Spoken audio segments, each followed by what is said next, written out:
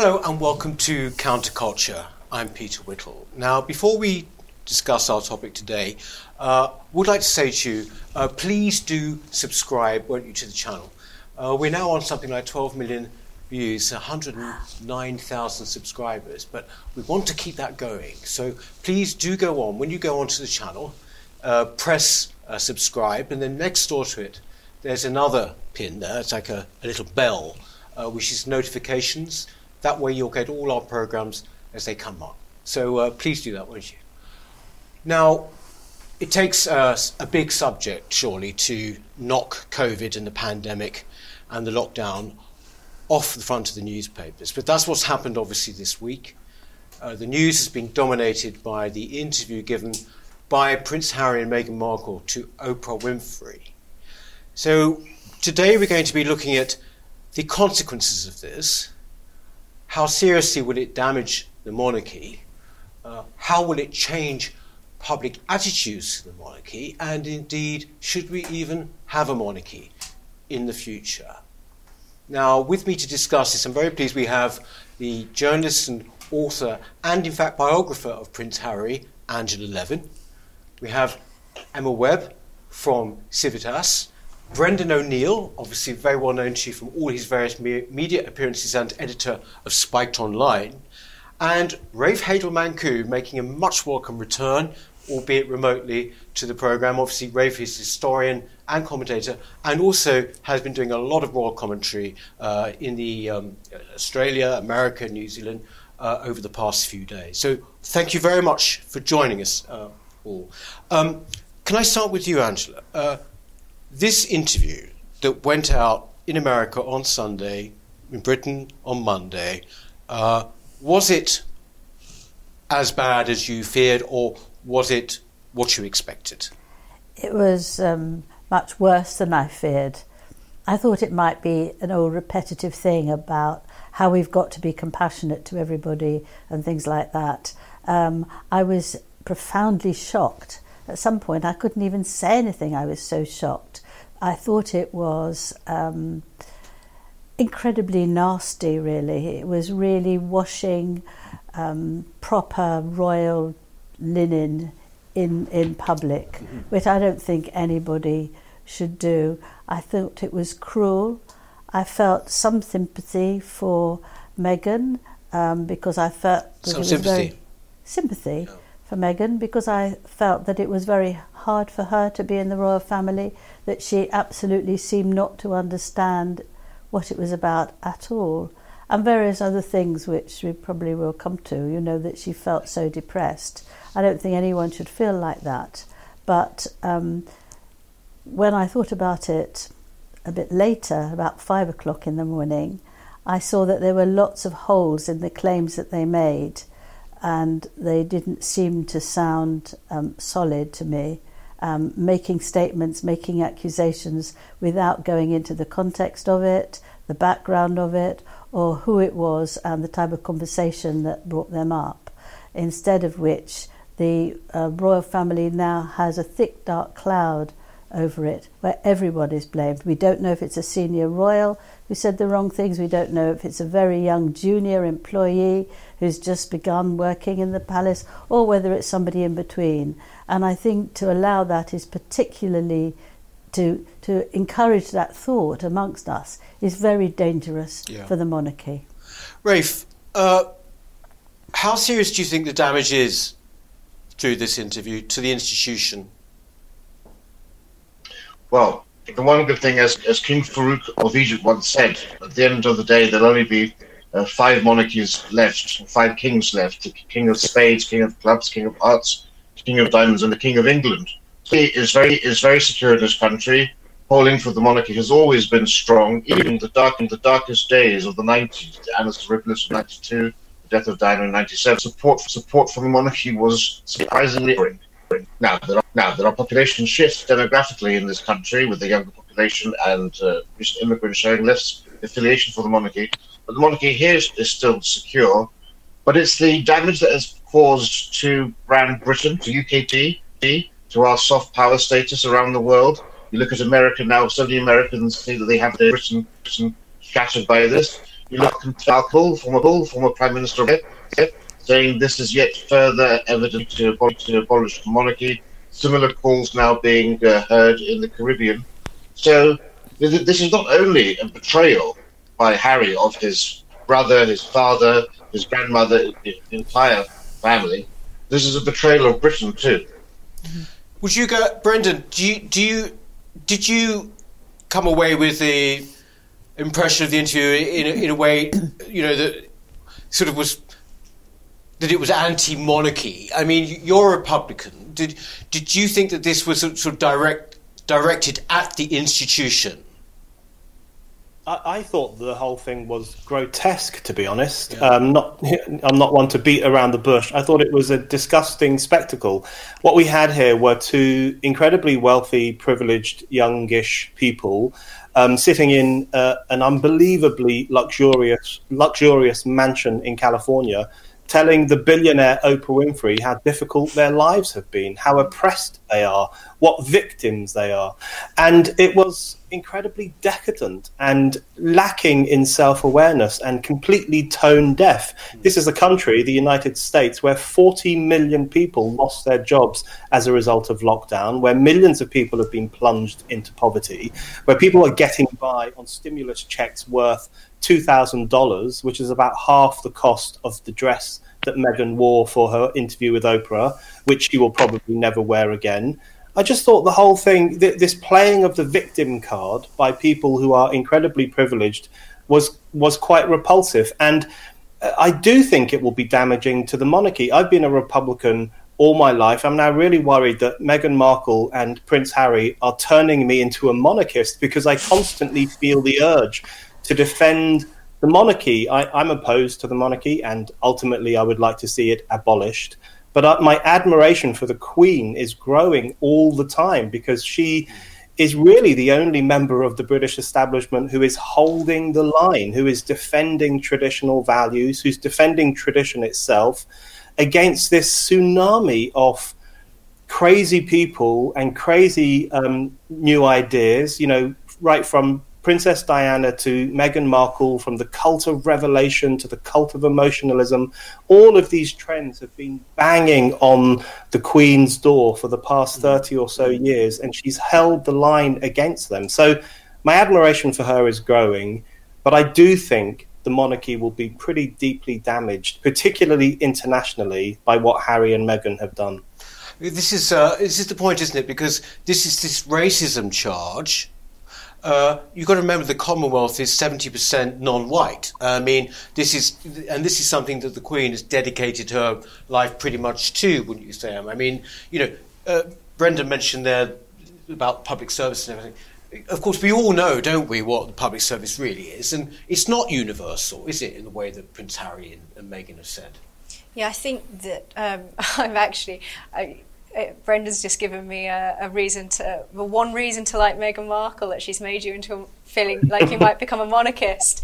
But no, I think that you made a really good point there, and there is, as you say, all of these trends in society at large knocking on the door of the monarchy.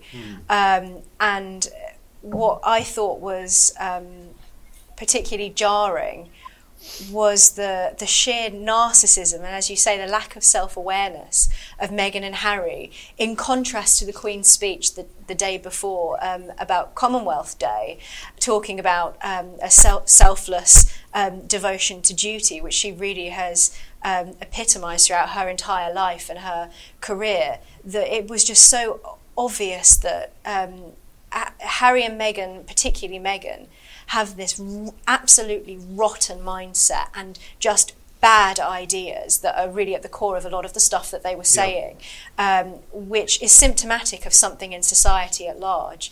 But they really did seem to be just painfully out of touch. And, there were moments where I was sort of pulling my jumper up and cringing because it was just so awful to watch.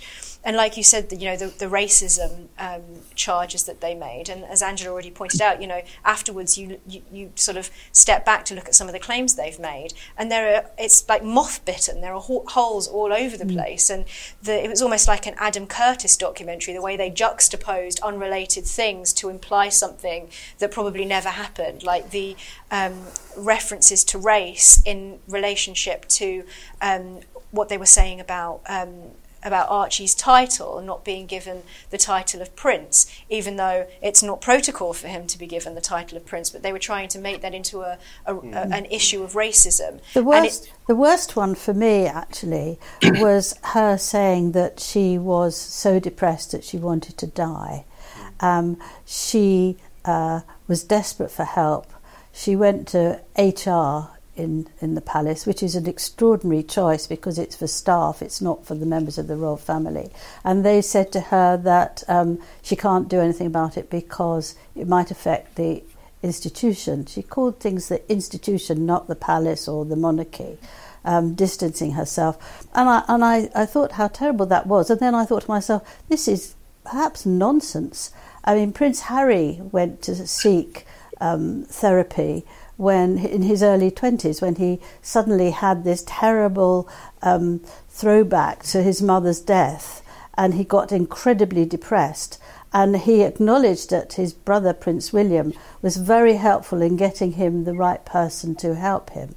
Prince Charles went to seek therapy when his marriage to Diana completely broke up, and he helped Diana get help as well. Harry, Kate and William set up this royal foundation in which mental health was absolutely prime, that people should come out and they should talk about it and not be ashamed. And yet, what did he do? He's Meghan's husband. He must know countless people. The royal family knows every good doctor and specialist in the country. Why didn't he help her? Why didn't he make a few phone calls? But the worst thing of all is that when you're pregnant, you go along to the obstetrician regularly and they ask you about your health. And there was Meghan's opportunity to ask about her depression and to seek help. The fact that nobody did anything is absolutely unbelievable. But it doesn't have the ring of truth to me about the therapy thing. When I saw it, it sort of seemed like, oh, they don't believe in all this stuff, and therefore they basically stopped her doing it, right? But the fact is, we all know that, right, going right back to Princess Margaret, they had therapy. They all believe in it. Yes, exactly. So it's a nonsense. Do you think? Sorry, Rafe. Yes. No, yes. We have to remember, Meghan Markle isn't a 19-year-old Diana.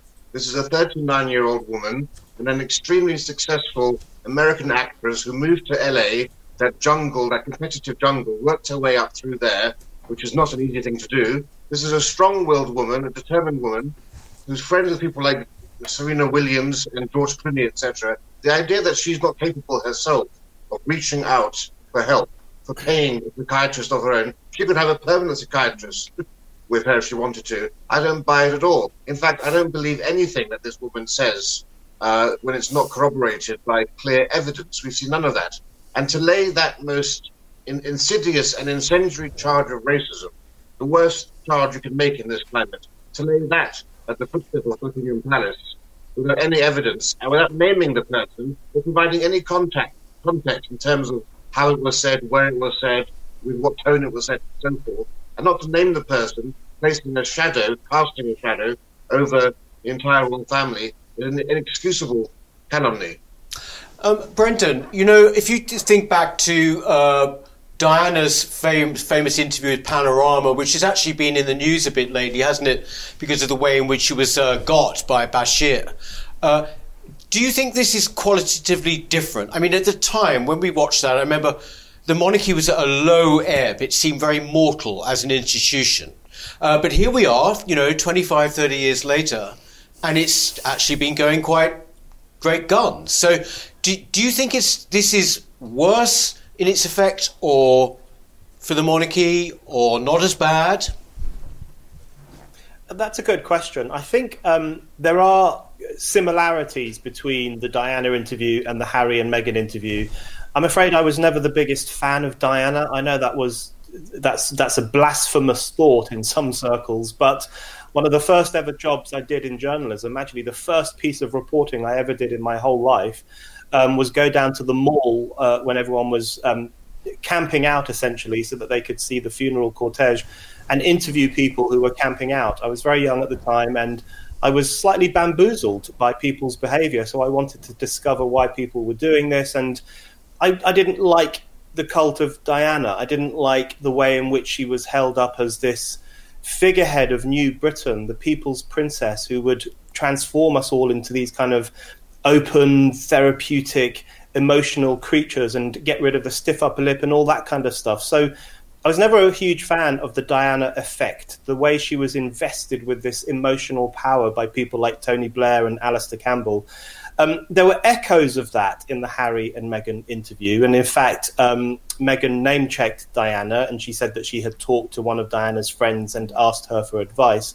But it was also different as well, because I think one key difference is that Diana, I don't think, wanted to take the monarchy down. Diana didn't express contempt for the people of Britain. In fact, she said she wanted to be the queen of people's hearts. Now, we might think that's a bit saccharine, etc., but she did express an affection for the people of Britain. What Harry and Meghan did, they actually expressed contempt for the people of Britain. They expressed contempt for the royal family by, spreading all these unsubstantiated rumours about racism and so on. But they also expressed contempt for ordinary Brits, the way they talked about how the supposed bigotry of the tabloids filters down into society at large.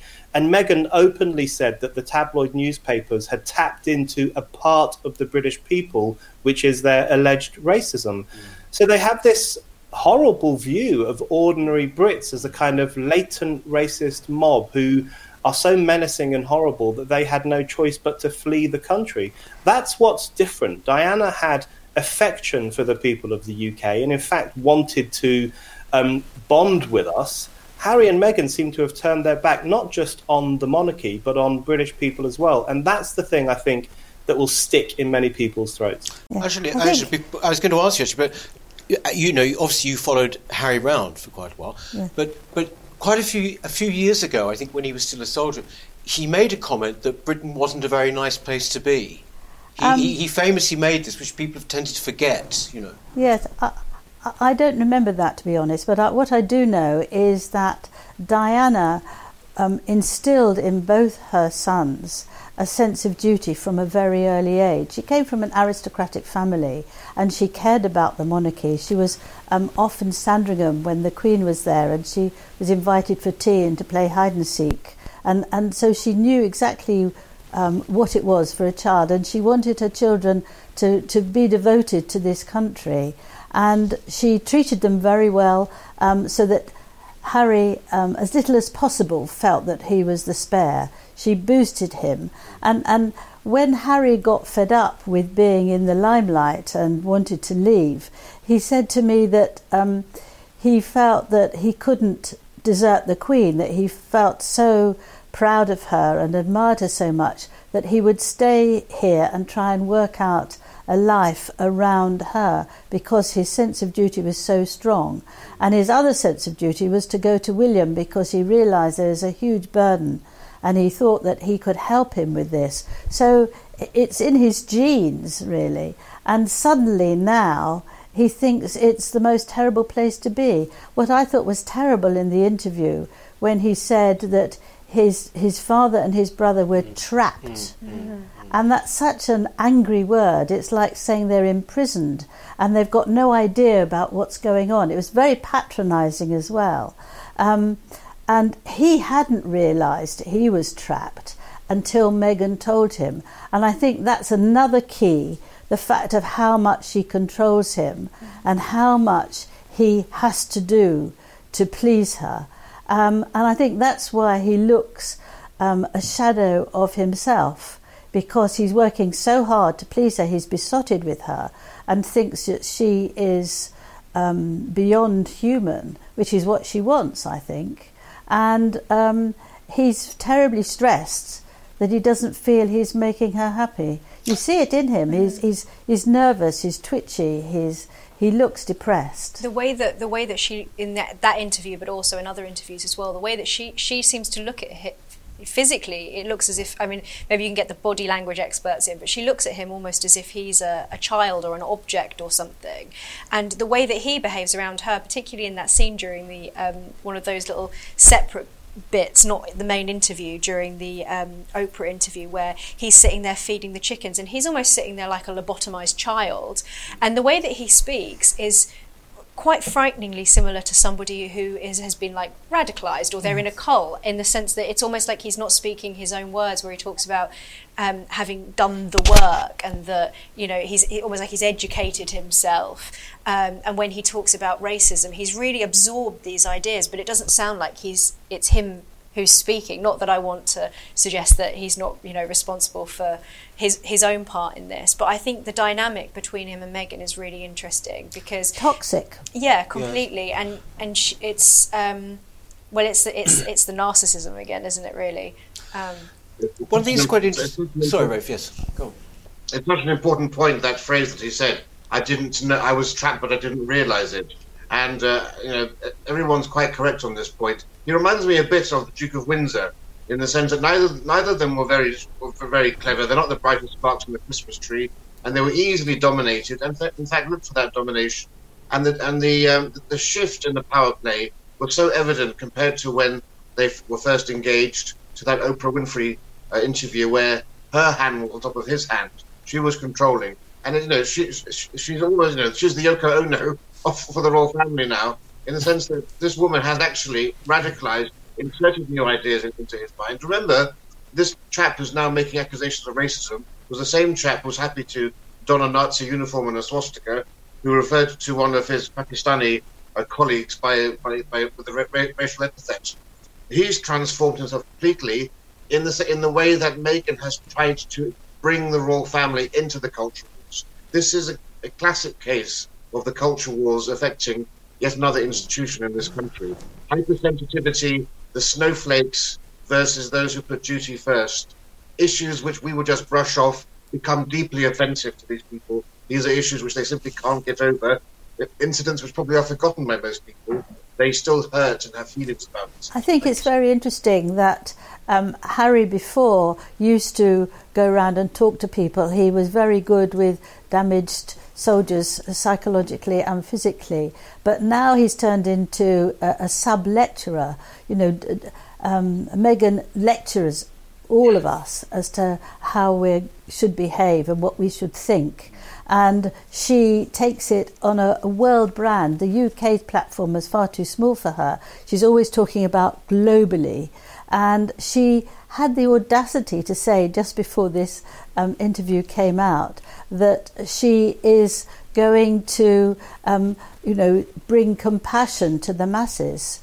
And you think to her yourself, well, hang on, what about the compassion at home? And she said, and continue to do what is right and what is good. So she's elevated herself to a sort of goddess that nobody must criticise, no one must disagree with, because she knows better than anyone. And then you think, well, you are an okay actress, but where's your credentials to do this? And she just genuinely feels that. And so Harry worships her and will say and think whatever he's told to do. I think also what Rafe was saying earlier about when you asked about Princess Diana, I think that it's lots of elements of that interview felt scripted, not from Harry, but particularly between Oprah and Meghan. And I think a lot of the allusions there were intentional, and it almost seems slightly psychopathic if you look at the comparisons between the way that Meghan has dressed in identical outfits multiple times to Princess Diana, her talking about, as Rafe mentioned, meeting up with one of Diana's friends. Felt like there was something very intentionally manipulative about it. And I think that's to keep Prince Harry on a lead. As Rafe said earlier, though, as well, that she's a very a very shrewd and ambitious person, And there's no way that somebody who's that, not to say that somebody who's ambitious or successful can't get depressed, but there's no way that she's as thin-skinned and innocent as she's putting across. When she was talking about the fact that she had to, God bless her, she had to Google the national anthem because nobody gave her any training from the firm in how to sing the national anthem, and that she felt lost because she had to learn some hymns for church. She's an actress and she learned script. And the fact that also that she, when she said that about the way that she was talking about the Queen, there is this complete lack of respect. And I think that's a willful ignorance on her part, that she said that she didn't think that she would have to curtsy to the Queen behind closed doors, as if the Queen isn't really the Queen, that it's just some show for the public. And it's absurd that she could even suggest that she was truly that ignorant and naive. The thing is, I'll ask you, Brandon, here. The thing is that we're talking about her and what kind of character she is, or we could be talking about Diana, but the ultimate thing is that when these things happen with the royal family, basically, support for the institution stays remarkably stable, right? I'm not talking about the monarch here. But when it comes to Republicans such as yourself, for example, it never really goes above 20%. I think that the worst, it went to about 20-something% during the Diana years, and it kind of went back. Do you think this is different this time, or do you think that they will weather this just like they weathered 1995, 96, 97? Well, you know, I am a Republican, but I don't want a republic on the basis of Meghan Markle driving the knife into the monarchy. That's not the kind of republic I'm dreaming of. And in fact, when I hear left-wingers in the media and online and in various debates I've done, when I hear left-wingers talking about Meghan Markle as the woman who will single-handedly turn Britain into a republic, I just think they sound completely mental. I mean, that's not how it works. The whole point of a republic, as the name itself suggests, is that it's about the public. It's about trusting the public to make their own political decisions, and in particular to elect their own head of state. It's not about cheering on one house against another, or cheering on a shrewd identitarian operator from the US as she throws insults at the monarchy. So I think those people who are saying this could propel us towards a republic, I think they're being incredibly naive. This is not how a republic comes about, and this is not how a republic should come about. And that's why in this discussion I am firmly Team Queen, because the Queen is behaving with dignity. She is someone who has completely sacrificed herself to public duty and to her constitutional role. And I think the clash that we're fundamentally witnessing is a clash between the culture of narcissism as represented by someone like Meghan Markle, who is obsessed with herself, obsessed with advertising her virtue, advertising her wounds, telling everyone about herself all the time in this very confessional way, versus someone like the Queen, who represents the stiff upper lip, keeping it all in, keeping yourself together, and giving yourself over to something bigger than yourself. And that's what the Queen represents. So this is a fundamental culture clash between the new cultures of self-obsession and the old cultures of loyalty and duty and sacrifice. And that's why I'm on the side of the monarchy in this discussion. But I think the monarchy will ride this out.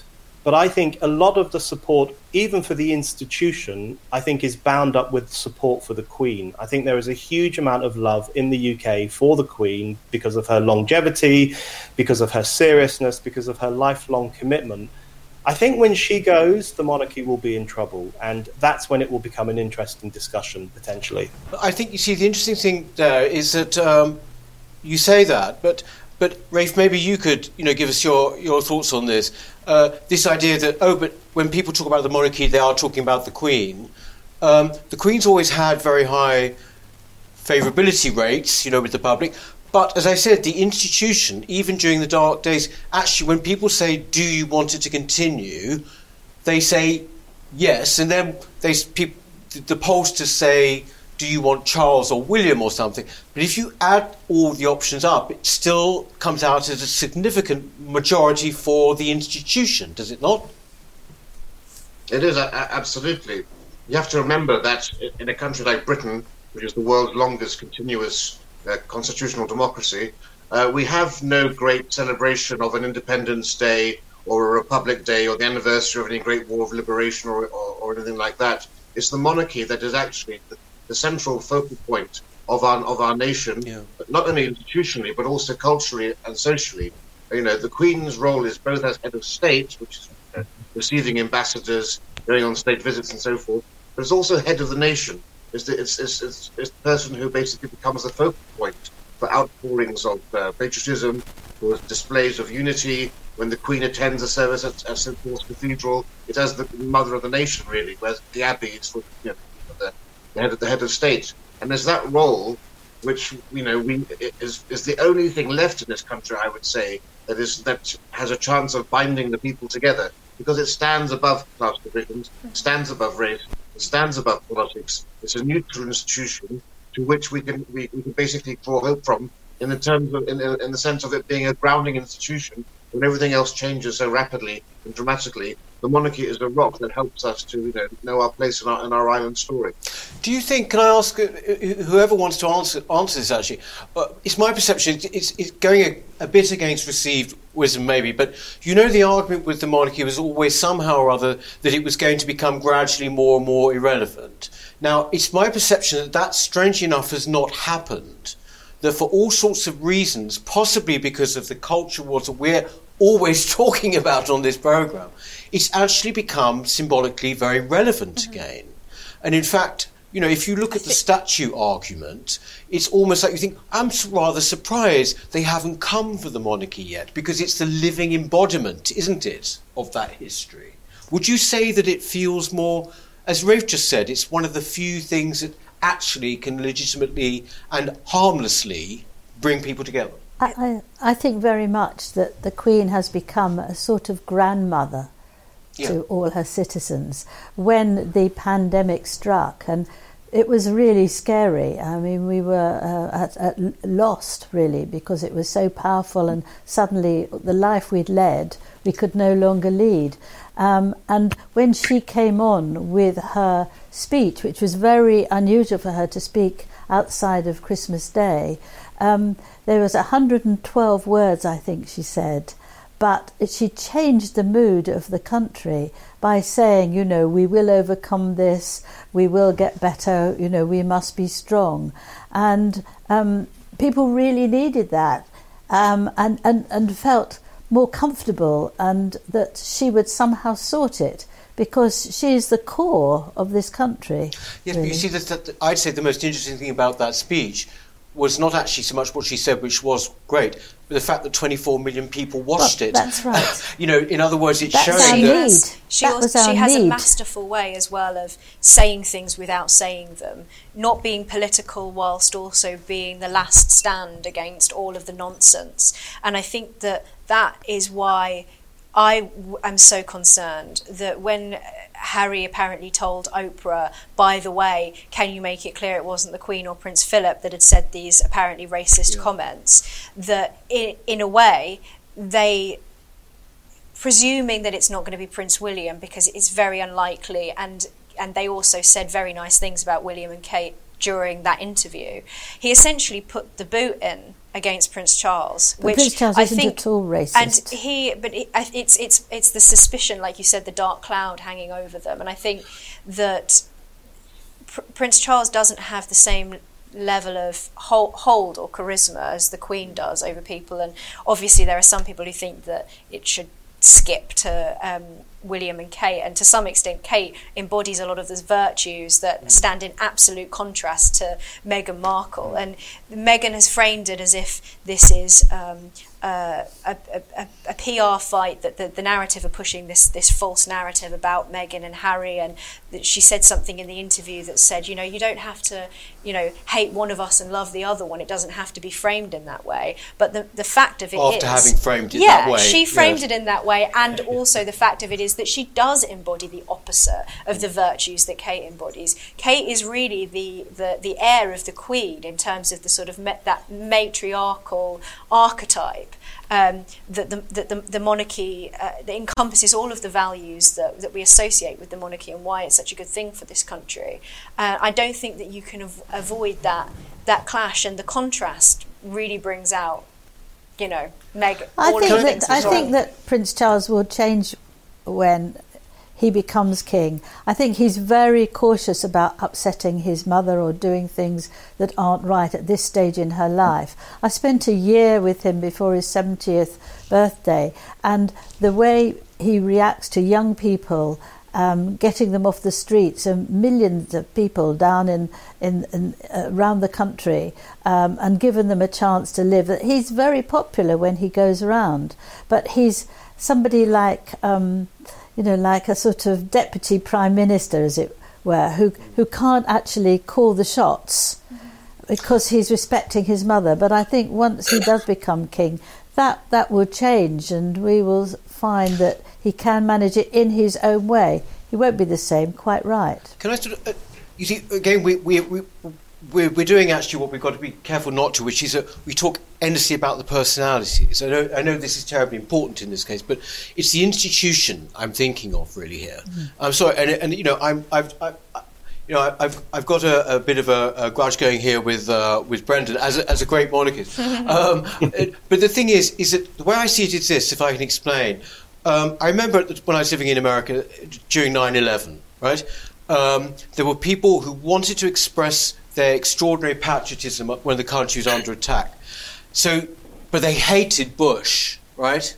But they felt that if they had started criticising Bush, they would have appeared treacherous and disloyal. And it sort of occurred to me then, isn't this the greatest situation we've got, therefore, where we've got a figure who you can go and cheer if you want, and you're not making a political statement, you see? The difference is, what kind of a president would you want, Brendan, if you want a president? Would it be a ceremonial one, or would it be a powerful one? Well, I'm a radical Democrat. I know that's not particularly popular, and I'm sure most of the public would not agree with me. I want a unicameral parliamentary system, so I want to get rid of the second chamber. I think the House of Lords is completely out of date and a disgrace to democracy. We'd agree with that, yeah. These unelected peers, I think, is terrible. Yeah.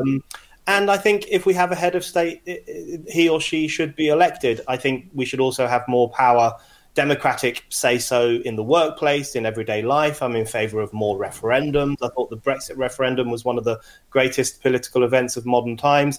I'm just a huge fan of democracy, and that's the very simple reason why I'm opposed to having a hereditary head of state. It's really as simple as that. But things are complicated now, and I think you're right to suggest that the monarchy has become bound up in the culture wars, and I increasingly find myself on the side of the monarchy, not as an institution, but certainly as an idea. But I think monarchists have to face up to the fact that the monarchy is an institution out of its time. And I actually think many ordinary people in the UK admire the Queen enormously and support the institution of the royal family. But there are growing numbers of influential cultural elites, media elites, various powerful people who would view the monarchy as outdated, archaic. And the monarchy runs counter to so many contemporary trends, like the trends for self-revelation, emotionalism, speaking your truth, as Meghan Markle ridiculously puts it. So the monarchy, I think, faces a political, cultural struggle to remain intact. And, the great power of the monarchy always lay in the fact that it could maintain an aura of mystery. It was it floated slightly above the real world, and things, behind palace doors, we didn't really know what was going on. It was a mysterious institution whose power derived from its mystery. And now it's under extraordinary pressure to join the culture in which we're all supposed to let it all hang out and express our sorrows and advertise our pain and signal our virtue. That is going to be a very corrupting culture for the monarchy. So I think people who support the monarchy should actually treat very seriously the threat posed by contemporary culture, because I think that, even more so than Meghan Markle, that is what is going to grate against the monarchy in the coming years. Can I ask, what's your judgment, going back to personalities again, what do you think, I mean, you know, when you talk about Meghan and Harry, you know, one of the views seems to be that sooner or later this marriage is going to end anyway. You know, basically once she's done what she's going to do, you know, bang, he's off. Does that sound frivolous to you, or does that sound possible, likely? Or her history is that she uses people until she no longer needs them and then drops them. The point is, though, that she's needed to stay with Harry because the royal tick is what's giving her all these opportunities. But you can see he's fallen really behind her, and he doesn't want to stand up to her. I don't know what you feel. Yeah, I agree. I think it seems as if he is sort of in her shadow, and whilst she needs him for her purposes, as it were, I do wonder how sort of psychologically sustainable it is for him. I mean, obviously we don't know what's going on behind closed doors, but it doesn't seem as if it's a particularly healthy relationship. And as we were talking about earlier with the comments that he made about his family members being trapped, and how it was almost like, you know, I was trapped and I didn't realise I was trapped until she told me that I was trapped. But now I'm free because she said that I'm free, and everybody else is trapped, you know. Isn't that the very definition of woke? I was asleep and now I is woke. Exactly. You know? But there's something a bit sinister in that, yes. that makes me think that, you know, she's obviously got a huge amount of sway over him. He seems sort of almost like a shell of his former self.